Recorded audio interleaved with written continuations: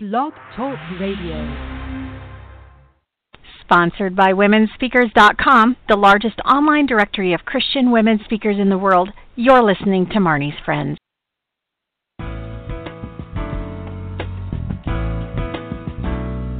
Welcome to Marnie's Friends, the online training show where experts share insights into aspects of life and leadership that take you from surviving to thriving ASAP. Right now, you are about to discover practical, doable success strategies to shorten your learning curve, increase your productivity, and skyrocket your delight in life. Be sure to thank today's guests by sharing this program via your favorite social media outlets, and swing by Marnie.com and give me a shout out too. Now let's get going with today's episode of Marnie's Friends.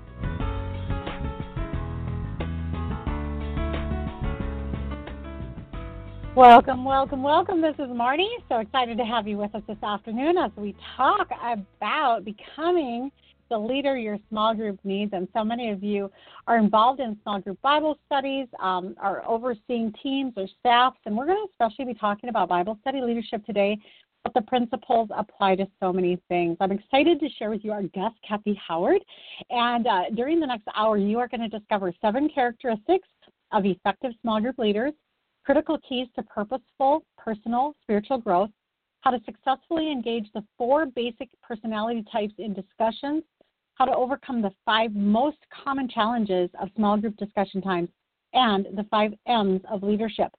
Kathy, our guest today, has been teaching the Bible for almost 30 years in a variety of settings.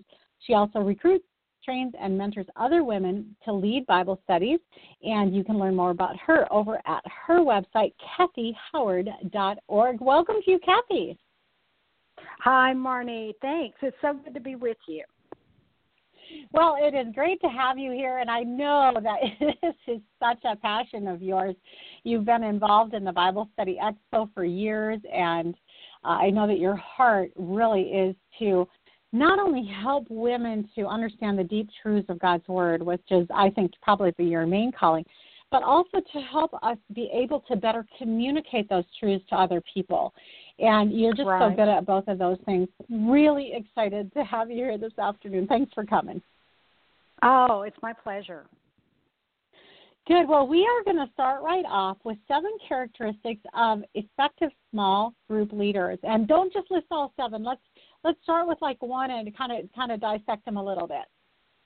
Okay, right. I know that sometimes it can be daunting or overwhelming for women to think about leading Bible study or leading a small group, and they think I'm not prepared for that. I don't have any training, and these 7 characteristics may not be what people expect, because God wants to use any and every woman that He calls.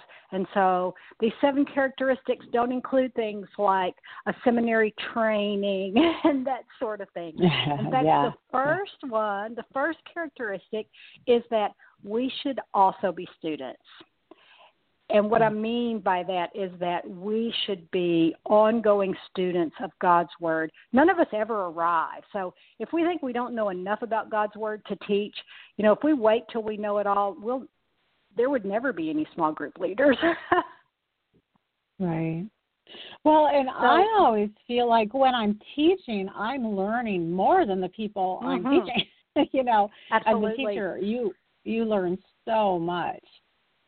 And, being a student, it's really having the proper attitude when we approach God's Word, because, and I have made this mistake before, gone to God's Word in sort of a prideful way, thinking I've already got this particular principle figured out, or this particular truth that I've got it, that I've grasped it, and it never fails that God shows me just how much I still don't know. And so it's the attitude of being a student that's so vital for us to know that we're on a journey of learning with the whole group, just like all the other women in the group. And basically we have just followed God's call to lead and to help them learn and discover, but we're doing the very same thing right along with them. And that we can be purposeful. Sorry, I was just going to say that, and that we need to go into it with an idea that we need to be purposeful in learning, and not just not just that lesson, but that we want to be a lifetime learner, student of God's Word, and think about specific ways that we can do that. I love that. And I was even thinking, it's even just a little bit beyond keeping learning God's Word. Of course, that's true. And sometimes, I admit too, like what you said, I can remember having a point that I was going to teach and then going to the Bible and looking for backup instead of the other way, Exactly. And sometimes I was like, oh, there really isn't anything here supporting this idea. But more than that, too, to come into it as a learner from the other people in the group, too. Not that you have all the answers, but actually every person in the group is carrying with them, if they're a believer, they're carrying with them the Holy Spirit of God, and they can teach you. They can teach you things, too. So that's so important. Yeah, okay, what's number 2? That we as leaders are also disciples. There's a passage in 1 Corinthians where Paul tells the believers in Corinth to follow his example as he follows Christ, and we think, wow, that is a pretty bold statement, isn't it? To tell those that you are leading, mentoring, teaching that watch me, which that just means we have to be so closely following Christ. So we have to put that at the top of our list of we are disciples of Christ first. Before we can make disciples, we have to be a disciple, and so we have to make that a real priority to continue to grow in spiritual maturity and to be very purposeful about spiritual disciplines and growth. And sometimes I know that I've made this mistake in the past too, that, well, I'm teaching a Bible study, I'm studying, so here's my big bulk of my discipleship. I'm preparing to teach God's Word every week. And there's so much more involved in being a disciple of Christ than just leading a weekly Bible study. Oh, yeah, walking it out. Got to do more than just study. Okay, what's number 3? That we are transparent. And what I mean by that is that so often when we lead a group, of course we want them to think well of us. But sometimes I fear that we are hesitant to get really real with them, to share our struggles, because we think, hey, I'm the leader. I can't let them see that I'm struggling in this area too.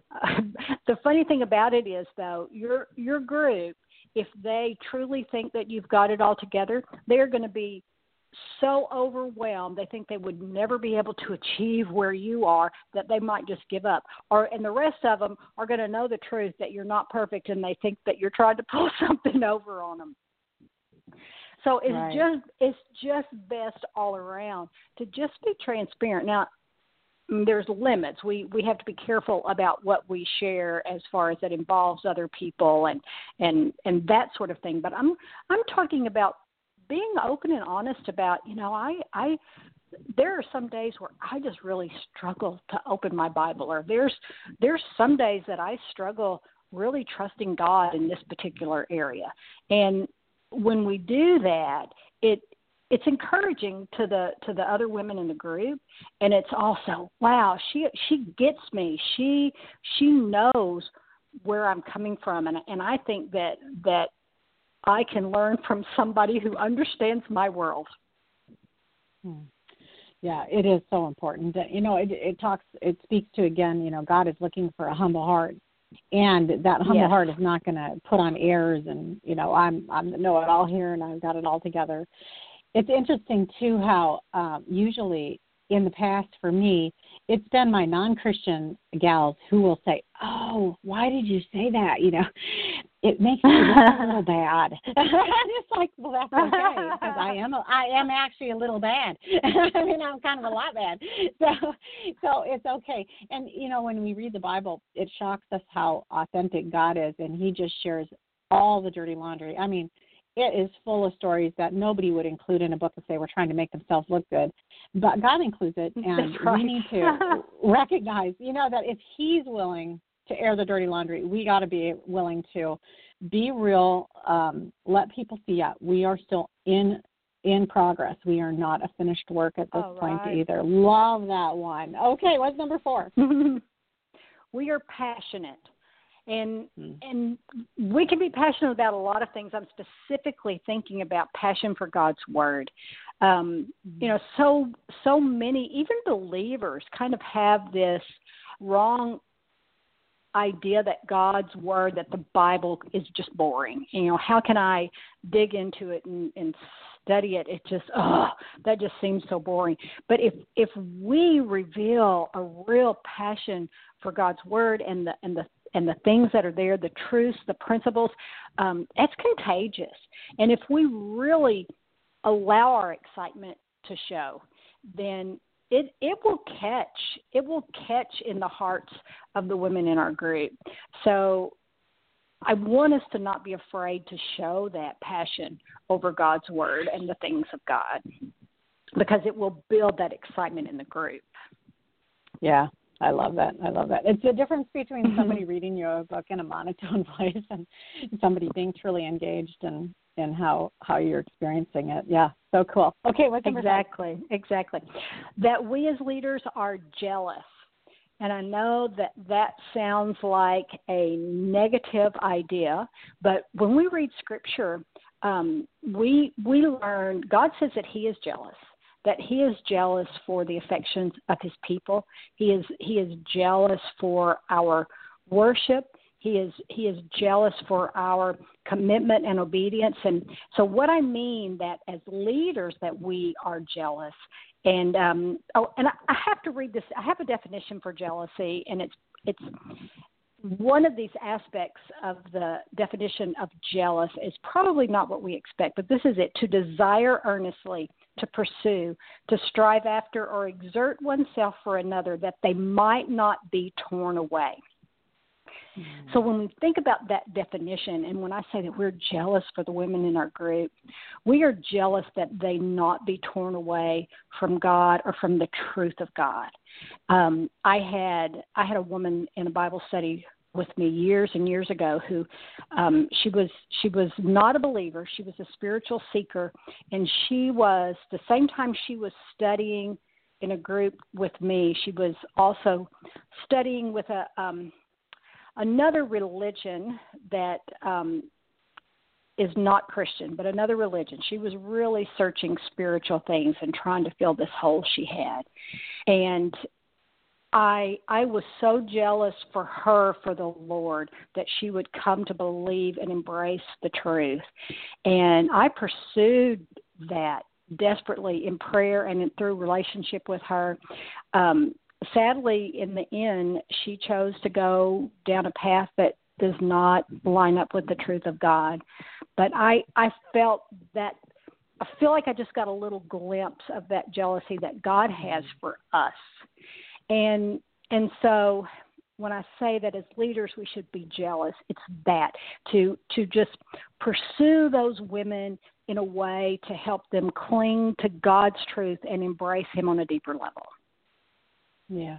And I think about, usually the word, like you said, the word jealousy in our language is usually used in a negative sense, like you shouldn't be jealous like that. But when God uses it, it's a protective, like this, I want to protect you from what you're going to go do right now. Absolutely. I want to keep you safe. I'm jealous another for you. example would be if there's a woman in your group that you discover is caught up in a cycle of sin that is extremely harmful, then God would have that be our responsibility to approach them and try and bring them back to the truth.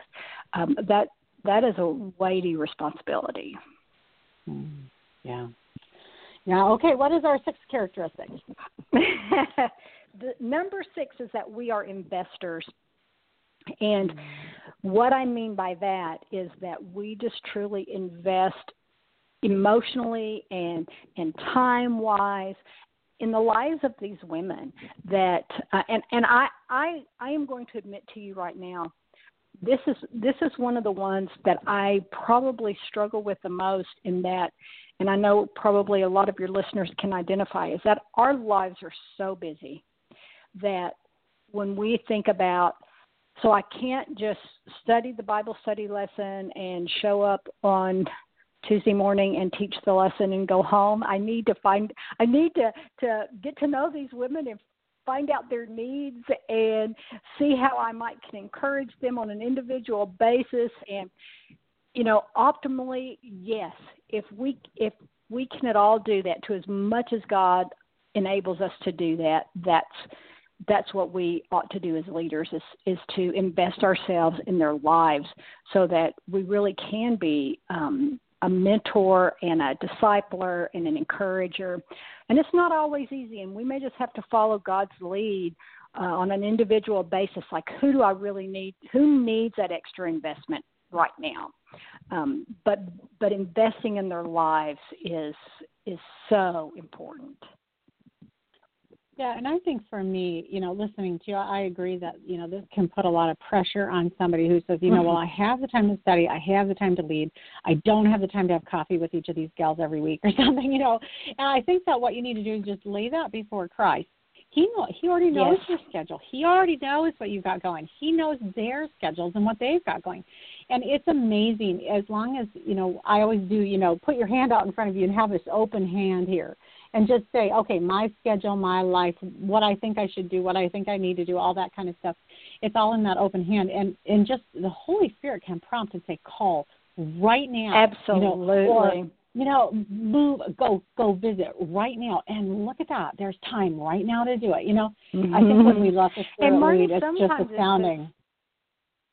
Sometimes it's as simple as an email, a Facebook message. Absolutely. A text, yeah. Praying for them when God lays them on your heart, and texting them and said, God just prompted me to pray for you right now. Mm-hmm. Yeah. Is there some specific way I can be praying? So a lot of these investment opportunities are not necessarily massively time consuming, but it takes intention. We have to be intentional about it. Yeah, and an awareness that's part of the job is to freely invest, to generously, is the word I wrote down next to that, just generously invest as much as you can. Right. Okay, and number 7. Right. Number 7 is that we are reproducers. And what I mean by that is that we are always watching for other women who can be leaders and looking for ways that we can begin to move them into leadership and what that looks like. So we don't – I know for me, I'm getting old. You said in your intro that I've been teaching the Bible for almost 30 years. I'm not going to be around forever. So it really is. I mean, you look at Scripture, and I love Paul's life, and I love how he was so purposeful with Timothy and Silas and others and John Mark that he mentored and that he brought up and nurtured. And as leaders, we should do that as well. Yeah, all really great. That was 7 characteristics of effective small group leaders. We're going to take a quick break, come back and talk about critical keys to purposeful personal spiritual growth, as well as how to successfully engage the 4 basic personality types in discussions. We'll be right back. Women's ministry leaders across America rely on womensevents.info to find the major Christian women's events coming to their area. Womensevents.info is the only online directory of its kind featuring all the upcoming major Christian women's events. You are invited to search for events coming near you or to add your own major Christian women's event. Everything's easy and accessible over at womensevents.info. That's www.womensevents.info.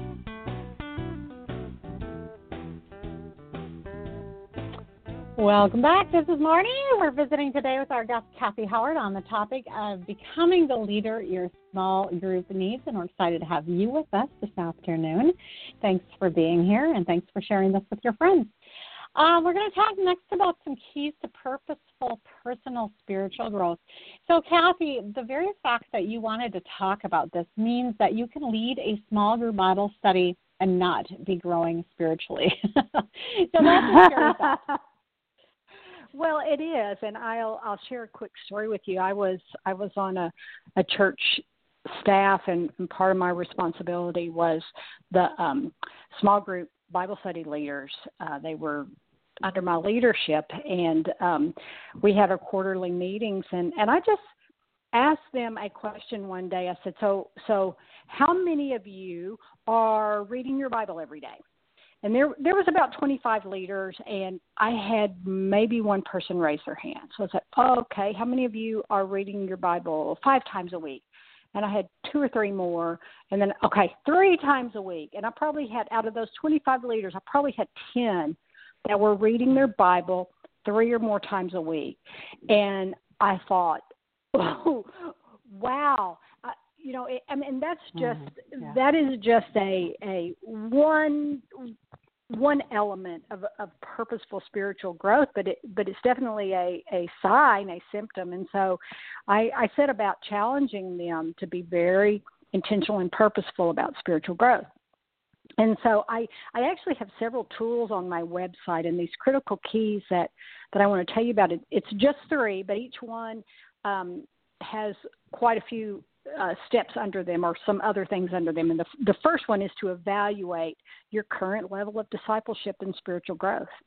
Like, take a really good, honest look at where I am. And I try to do this yearly as the new year comes around, and I actually have a discipleship evaluation tool on my website. I mean, it's just a tool. It's not scientific by any means, but it's got a number of categories in it that sort of indicate where we are spiritually, like how well we're serving, how well we're obeying what God tells us, how much time we spend with Him, how much time we spend serving in the church and ministering to other people, those sorts of things. And it just helps us take a look at ourselves and say, okay, so these are some of the things God in His Word encourages us to do as His disciples, and how am I doing in those areas? Where am I lacking? And then the second key would be to set some goals for growth. And again, this is something I try to do every new year, and there's also some helps for that on my website. And we can really overwhelm ourselves if we think we're going to go from 0 to 100 in the next 12 months. So there's some ideas on there for setting some realistic goals, for thinking concretely about setting goals, and to concentrate on just 1 or 2 areas. Like if we think, okay, I'm going to grow in every area over this next year, we're not being very realistic, and we're kind of setting ourselves up for disappointment and failure. But we've got to start somewhere, right? We've got to start somewhere. In fact, Paul said, train yourself for godliness. And when you look at that Greek word, train, it's gymnazo, and it's the Greek word we get the English word gymnastics, gymnasium from. And he was saying we have to work. We have to work at our spiritual growth. We have to be purposeful in thinking how we're going to grow to be more Christ-like. Of course, only the Holy Spirit can grow us spiritually, but He doesn't do it without our obedient cooperation. Right. And then the third critical key would be accountability. It is too easy for us to fall back, to not keep pushing on, if we don't have somebody that we trust, that we have given them permission to speak into our lives. So I would encourage us all, and I have done better at this in some points of my life than others, but God designed His church in a way that He tells us to be accountable to one another. So evaluate our current spiritual growth, set goals for growth, and then find an accountability partner or group. So good. And we are going to come right back in a moment and talk about how to successfully engage the 4 basic personality types in discussions. I'm looking forward to this. Don't go away. We'll be right back.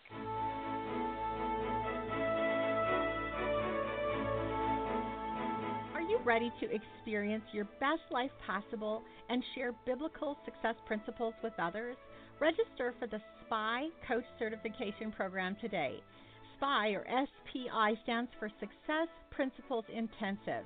It's a 6-hour online program that equips you to fully comprehend and train biblical success principles. You can check it out today over at Marnie.com. It's available as part of the mentorship program, or you can buy it as a standalone certification program.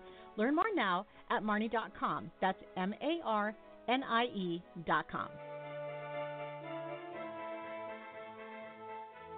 Welcome back. This is Marnie. We're visiting today with Kathy Howard. She was mentioning earlier some resources over at her website, which is Kathy with a K, kathyhoward.org. Kathy, I am excited to dive into this next part because the personalities really, really, really affect how people interact in a group. And sometimes it can be really confusing to a leader if they're not aware of this aspect of things. So let's talk about that next. Well, and so these are actually 4 personality types that I've named myself just from so much experience leading small groups. And their personalities, it seems like it doesn't matter what group you have, there's always at least one of each of these kinds of women in your group. And I'm going to name the 4, and then we'll go back and talk about it. So the first one is the discussion hog, or monopolizer. And anybody that has ever been in a small group, if you don't think you've ever been in a group that had a discussion hog, then you're probably the one. Oh, no. Because there is always a discussion hog. The second one is exactly the opposite, the introvert. You know, how do you draw that introvert out? The third one is the emotionally needy. And then the fourth one is the challenger. And we'll talk about each one of those. So Marnie, are you familiar with the discussion hog? Well, I think all of us are.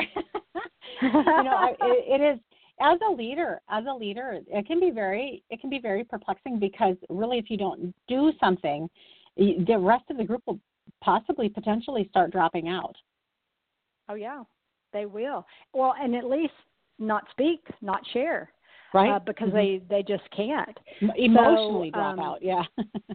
Yes, exactly. Emotionally drop out, intellectually drop out. And the thing is, often these women have some great, insightful things to say. But often it gets lost in all the other stuff they have to say. So this can be tricky. And the funny thing is, you probably have to deal with it every single week, unless it just gets to a breaking point. But I have learned, it's funny that as a leader, our body language can affect a discussion hog a lot. I try to minimize eye contact with the discussion hog. I have even, when I ask a question, I will even turn away from them slightly. All those little cues will give them pause. So I attempt to do that. If they're in a really long, lengthy response, if they've already talked quite a bit, I will wait till they take a breath and jump in and probably say something like, "That is really good insight. I'm wondering what some of the other women think." And so affirm what they're saying, but yet cut it off with as much grace as possible. I will also, once they have spoken and stopped on their own, I'll say, well, what does everybody else think about that? And I have had a situation in the past that was so extreme that I actually, and she had no clue. It's not like she was even aware of it. But because she talked so much, like you said a moment ago, the other women, even the ones who had attempted to talk, were attempting it less and less and less. So I spoke to her just one-on-one outside of class and told her I was really struggling in getting some of the other women to talk. They just seemed kind of shy, and asked for her help. And I even said, a lot of the times, if we can use, and this will come up in our next personality in the introvert, if we can make really good use of silence in order to help those who are a little bit shy or a little bit, some people just really like to think over what they're wanting to say before they say it. So if we can really pause and wait, then it might encourage them to speak up. So I just enlisted her help. And though it didn't completely fix the situation, it helped a great deal. That was so good. And I did, like what you mentioned too, you did it one-on-one instead of in front of the whole group, which is really important. And then, yes. your body language. Another thing I've found with a discussion hog is that a lot of times they just need the final word. And so, they'll say something and you'll say something to add on to it. Well, then they have to say something. So they have the closure part of it. And if you can give them the closure and then move to the next point, or like you said, draw somebody else in. It seems like they're more ready to let it go and let you move on. That's a good point. If you add something. Yeah. Okay, how about the introvert then? Because that's just as hard. The introvert.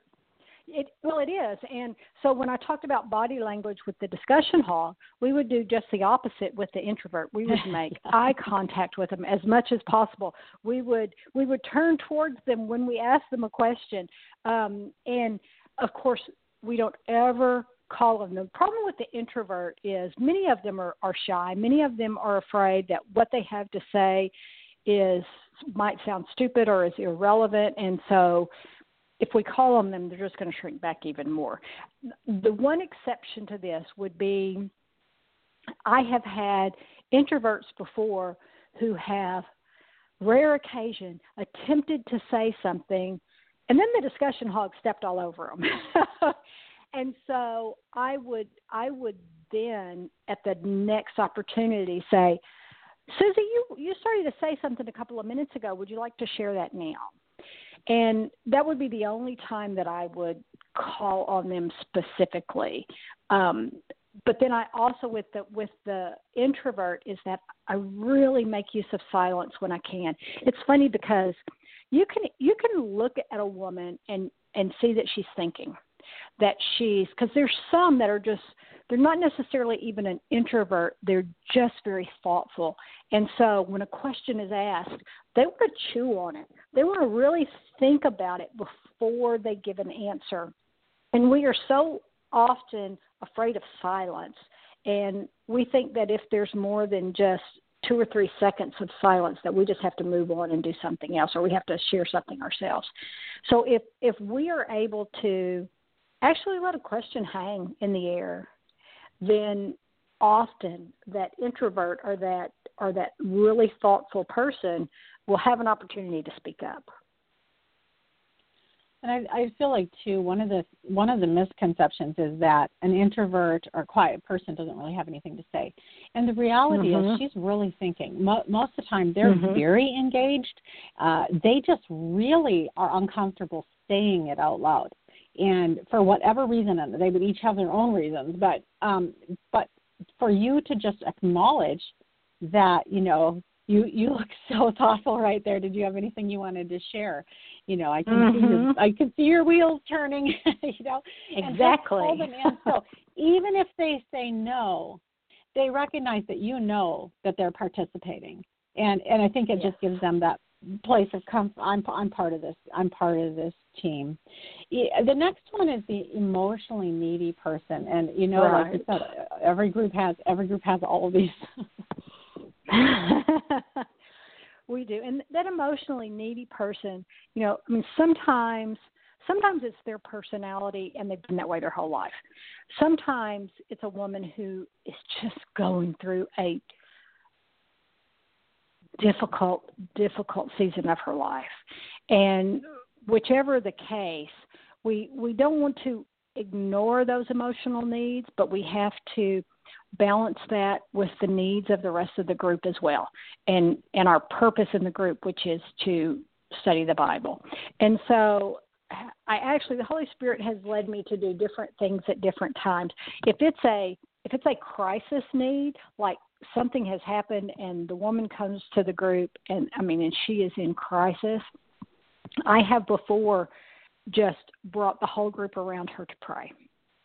Let's address this right now. Let's see what let's bring this before the Lord right now. And then if if the woman has, I am not a Christian counselor, and so often there have been needs in my group that I truly don't have the skills or the resources to address, and so in that case, I would find somebody for that person to talk to that can help them. And tell her, look, I want to do what I can to help you. Can we talk about this after class? And so it so often just depends on the situation and on the person, but we have to, unless the Holy Spirit leads, we have to be careful about allowing their situation to totally take over the Bible study time, because you've got a whole group of women that have to be considered as well. I'm really so glad that you said that part about prayer, because I think that that's just the most important thing. And what happens at that moment when we actually gather around and pray is that also the Holy Spirit begins to move in individual hearts. And one of the things that I found myself doing, I'm kind of a little mother protector person, so it's like I would be like, well, I don't want to infringe on, make them feel guilty or anything like this about not being able to help this person. But what I saw and what I see is that God moves in a heart, and all of a sudden some of these needs begin to be met by the other people in the group, and not because you're putting pressure on, but because the Holy Spirit is prompting. And so that's the beauty of the prayer, is that we all get in tune with Jesus right in that moment and focus on what would you have me to do here? What's my part? And sometimes it's just to keep praying for her. Sometimes it's actually to relieve a physical need that she has in some way.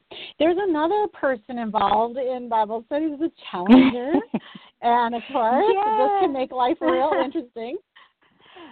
And I mean, this happens really so frequently, is a challenger is someone who, when you bring up perhaps a biblical truth or principle, and they essentially say, yeah, I don't think that's right. And so here's the thing. I mean, sometimes we might be wrong. So we don't want to just shut them down altogether. But the best way to approach it is if they say, no, I don't think that's right, I think this is right, then we'll say, well, can you give me the biblical, the scriptural backup for that? Because I'd like to look at that. And if they can't give you the biblical backup for that, then, you can say, well, I think just take them back to the scripture and say, we were looking at this passage and this seems to be what God is telling us here, but, you and I could both do some additional study on this. And that often, if we ask them to participate, and let's both go home and go to God's Word and see what God's Word has to say about this, then maybe we can figure this one out. So by all means, we don't shut them down or challenge them back, but instead engage them in going to God's Word and let's see what God has to say about it. My husband has a favorite one. He was in a group, and there was a challenger, and just on and on and on and on. And at one point, he said something, and the leader just said, "Well, now that's an interesting idea. Does anybody else have a thought on this?" And he just kept right on going. And and I remember Dave came home and was like, "That was such a beautiful way to handle that." So you don't always have to give it credence, like doing a deeper dive with it is awesome if you can, but you don't always even have to give it that much. You can just let the person air or vent their thought, because that's what it is. They're usually a verbal thinker. They're having this thought, I wonder if that could be true, and they just say it right out loud, and then it can really sidetrack the whole study if you let it. So, to of course, just be led by the Spirit again. Led by the Spirit, because it depends on, and this goes into handling difficult situations, but it's going to depend on what they're presenting. If they're talking about something innocuous, like the name of Abraham's wife's maidservant, that's. But if it has something to do with critical spiritual truth, we're gonna deal with that in a different way. Yeah. Well, this is Marty Swedberg visiting today with Kathy Howard of kathyhoward.org. We're going to come back and talk about how to overcome the 5 most common challenges in small group discussion times. We'll be right back.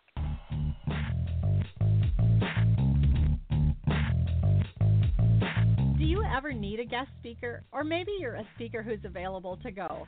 Check out womenspeakers.com, the largest online directory of Christian women speakers in the world since 2002. Connecting thousands of planners with over 1,300 speakers.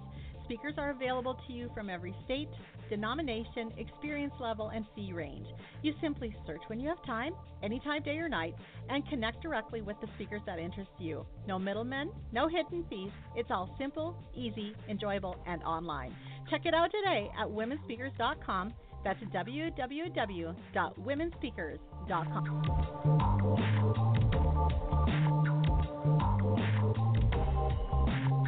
Welcome back. This is Marnie, and if you haven't checked out womenspeakers.com, I hope that you will do that before the end of the day. We're talking today with our guest, Kathy Howard of kathyhoward.org. She is an author and a speaker and a wonderful Bible study leader, and she's sharing with us today how to become the leader your small group needs. Kathy, let's talk about the 5 most common challenges that small group leaders have in discussion time, because this is, we were laughing about this when we were planning it, like this could really be a killer. You know, and what sometimes happens is that somebody goes into leadership like this and they get into these situations that they just don't know what to do, and they give up leadership. They actually step down, and that's that's what we're trying to help you not have to do here, because there are some things you can do. So dive right in. So, and these may not be the most difficult situations, but they're certainly ones that I have had regularly and struggled with over the years. So the first one is, so someone makes a comment that is biblically just plain wrong. You know, how do you deal with that? And you and I have already said many times since we've been talking is that it's so dependent on the exact circumstances, and we need to follow the Holy Spirit. So if it's something that's trivial, then and for instance, the name of Sarah's handmaiden, you know, that's trivial. If they got that wrong and said it wrong, let's not embarrass them and call their mistake out before everybody. Just let it go. But there are a couple of instances where I feel like that we should address it. First of all, if it involves an important, vital doctrinal point, like the nature of salvation, how we're saved. You know, if they say, well, yeah, you know, Jesus' death on the cross, that was for our salvation, but we also need to, you know, blah, blah. I mean, you know, if there's something about salvation, it has to be addressed in front of the group. You don't want to take the chance of anybody going out of there and having a seed of falsehood planted in their minds. If it has to do with the nature of Christ and who Christ is, I mean, those are some things that we want to deal with, but there are gracious ways to do that. The other type of situation I think that it should be addressed, and this actually happened to me one time, is if leaving it will hurt somebody else. And what I mean by that is this was years and years ago. I was leading a Bible study. There was, I don't know, probably 15 or 20 women. And this young mom, she had a couple of young sons. I think the oldest was like 5 years old. And she made this statement, well, if you raise your kids, if you do everything that you're supposed to do, then they will not go astray. They're going to behave properly, and they're never going to rebel. And she was very dogmatic about it. And there were 2 women in my group that I knew were hurting and struggling with teenagers who were in a time of real rebellion. And these women were godly women. And I thought, I cannot, because not saying anything, I felt like was the same as agreeing with her. And so I addressed it in what I felt like was, and of course, when things like this come up, even while she was still speaking, I was already praying. I can't tell you how often I do that while I'm leading Bible study. You know, something's happening, and I'm thinking, oh, Lord, how am I going to address this? Should I address it? What am I supposed to say? I mean, I do that all the time, asking for the Holy Spirit's guidance in the moment because I just didn't know how I was going to address it. And so, and you know what, Marty, I don't even remember exactly what I said to her because, like I said, this was so many years ago. But I felt like God gave me the words, and because I could see those other two moms, you know, when someone is, you know, their back stiffens and their eyes drop and they're like, oh my goodness, this is a hurtful, I mean, I can see they're feeling this. I have to do something. And so I did. So that would, you know, you've got to consider the whole, what is this, how is what they're saying, if it's wrong, how is it impacting the rest of the group? Is it hurtful? Is it going to hurt the truth that's in their minds? And so if that's the case, then we have to address it in a very gracious, loving way. So I'm sorry, do you have something you want to say on that? Nope, let's go right ahead to the second one. Okay. A question that's asked that you don't know the answer to. And, you know, sometimes we feel, threatened in our leadership if we don't know the answer to something. But I have learned over the years it's just best to be humble and just say, you know what, I don't know the answer to that, but I'm going to do my best to find out. And I've done that so many times I can't even keep count of that. But that is absolutely the best way to just say you don't know, but then don't just leave it. Truly try to find out the answer, whether it's going back to God's Word and going to your pastor or whatever it is, to try to find the answer for that. The first situation, something there too. Oh, sure. If sometimes you'll have, you know, that challenger that's in your group. They will just keep on doing that over and over and over. And they will load you up with so much research that you don't even have time to do it. So what again I learned from my husband is if you have this person in your class, that you just could say, you know, that is such a great question. Would you be able to look up something on that this week and bring back an answer next week? And just go ahead, you know, because honestly, sometimes it's a control issue again. Not usually, but if somebody does it repeatedly, just know you don't always have. Just ask Jesus again. Go with that. Okay, let's move on. Absolutely. Hen parties, and boy, this is so common with women. It's common, but it can be difficult to deal with. What did you say, For those few who don't know what a hen party is, that's just the women are just chatting up and talking either in little groups here and there. I mean, it just goes crazy. Everybody's trying to catch up. Sometimes I just use humor and just, I mean, I've even used the kindergarten clap before, you know, where the teacher claps in a rhythm and they're expecting the class to respond and copy that. I've done that before. I've just gone, ladies, I've totally lost control of you. So, and normally they just laugh and I get their attention. And it's not a big deal. And, you know, sometimes I think we're afraid to just be direct, like, ladies, we're so short on time. Let's get back to the exciting stuff we have to talk about this week. So sometimes we just have to be direct and grab their attention right back.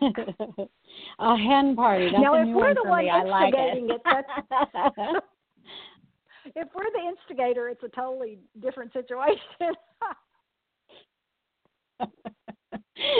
But you still can. You still can pull that together. You can say, "Oh, I'm sorry, I did that again."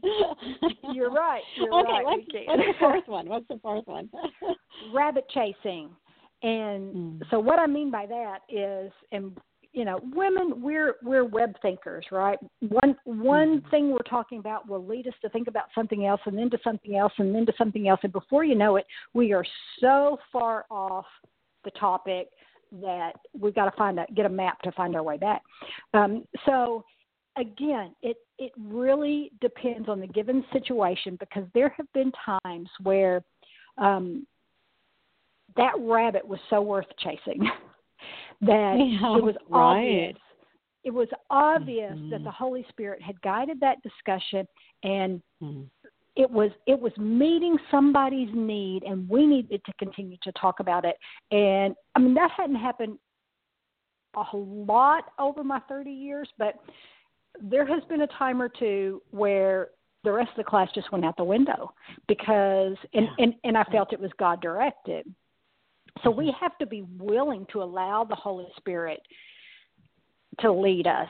And if that means we throw out our agenda for the rest of the class, then that's what we need to do. More often than not, it's a rabbit of our own making, right? So we can, sometimes we let that rabbit run just for a couple of minutes and then we pull it back. There have been times where I've said, and this is true, man, this conversation is so interesting, but maybe if you can say after class, we can pick it back up again then. And so I've done things like that. It depends on the typical situation, but we always need to have a plan, but we also need to be flexible and not squelch what the Holy Spirit wants to do. Love that. Okay, and the fifth one. Silence. And we have talked about this already, whether you ask a question, and I know you've experienced this, you ask a question and, like the discussion hog is homesick that day or something, I don't know. And everybody just looks at you like, I don't even know what you just said. Sometimes I have found that, and if I think about the question I just asked, I'll realize, you know what, that did not really make sense. And sometimes you can just tell by the looks on their faces, like they're looking at you like, I just have no clue as to what you just asked. And so you may need to just rephrase the question in a way that's more understandable. But chances are, if you give them a few seconds, and it's funny, 10 seconds feels like a really long time. But to let a question hang for 10 seconds, you might be surprised at who answers and the answer they give. Yeah, one of our pastors really worked with us on that, and he just said, you always want to fill the space. It's uncomfortable, and so you want to fill the space. But if you will just be quiet and just let it rest, just like what you said, sometimes that's when the most amazing things come out of people's mouths. It's so important. Kathy, we have just a few minutes left, and we have 5 M's of leadership that I want us to get through here. So why don't you just launch right into the first one of those? I will. So we talked about one of the characteristics of being an effective small group leader is being a reproducer. And these 5 M's really are stepping through how to do that. And the first M is model, that we would demonstrate strong leadership and what it looks like to be an effective leader for our group. The second M would be mentor. Watch our group for potential leaders, people that we feel God pointing out to us saying they would be a great leader, and then prayerfully talk to that person or people and bring them on as an assistant and begin to teach them and guide them as to what it looks like to lead Bible study. Then the third would be to monitor them. In other words, flip-flop those roles and let them lead a group with you assisting them. And as they lead, then you can give them input and guidance and correction and that sort of thing. And then the fourth M is motivate, that you then step back and free them to lead a group on their own, and you encourage them from the sidelines. And then the fifth M would be multiply. In other words, we would encourage that new leader to go and do the same, to multiply herself. Well, I have just pages of notes here. So good.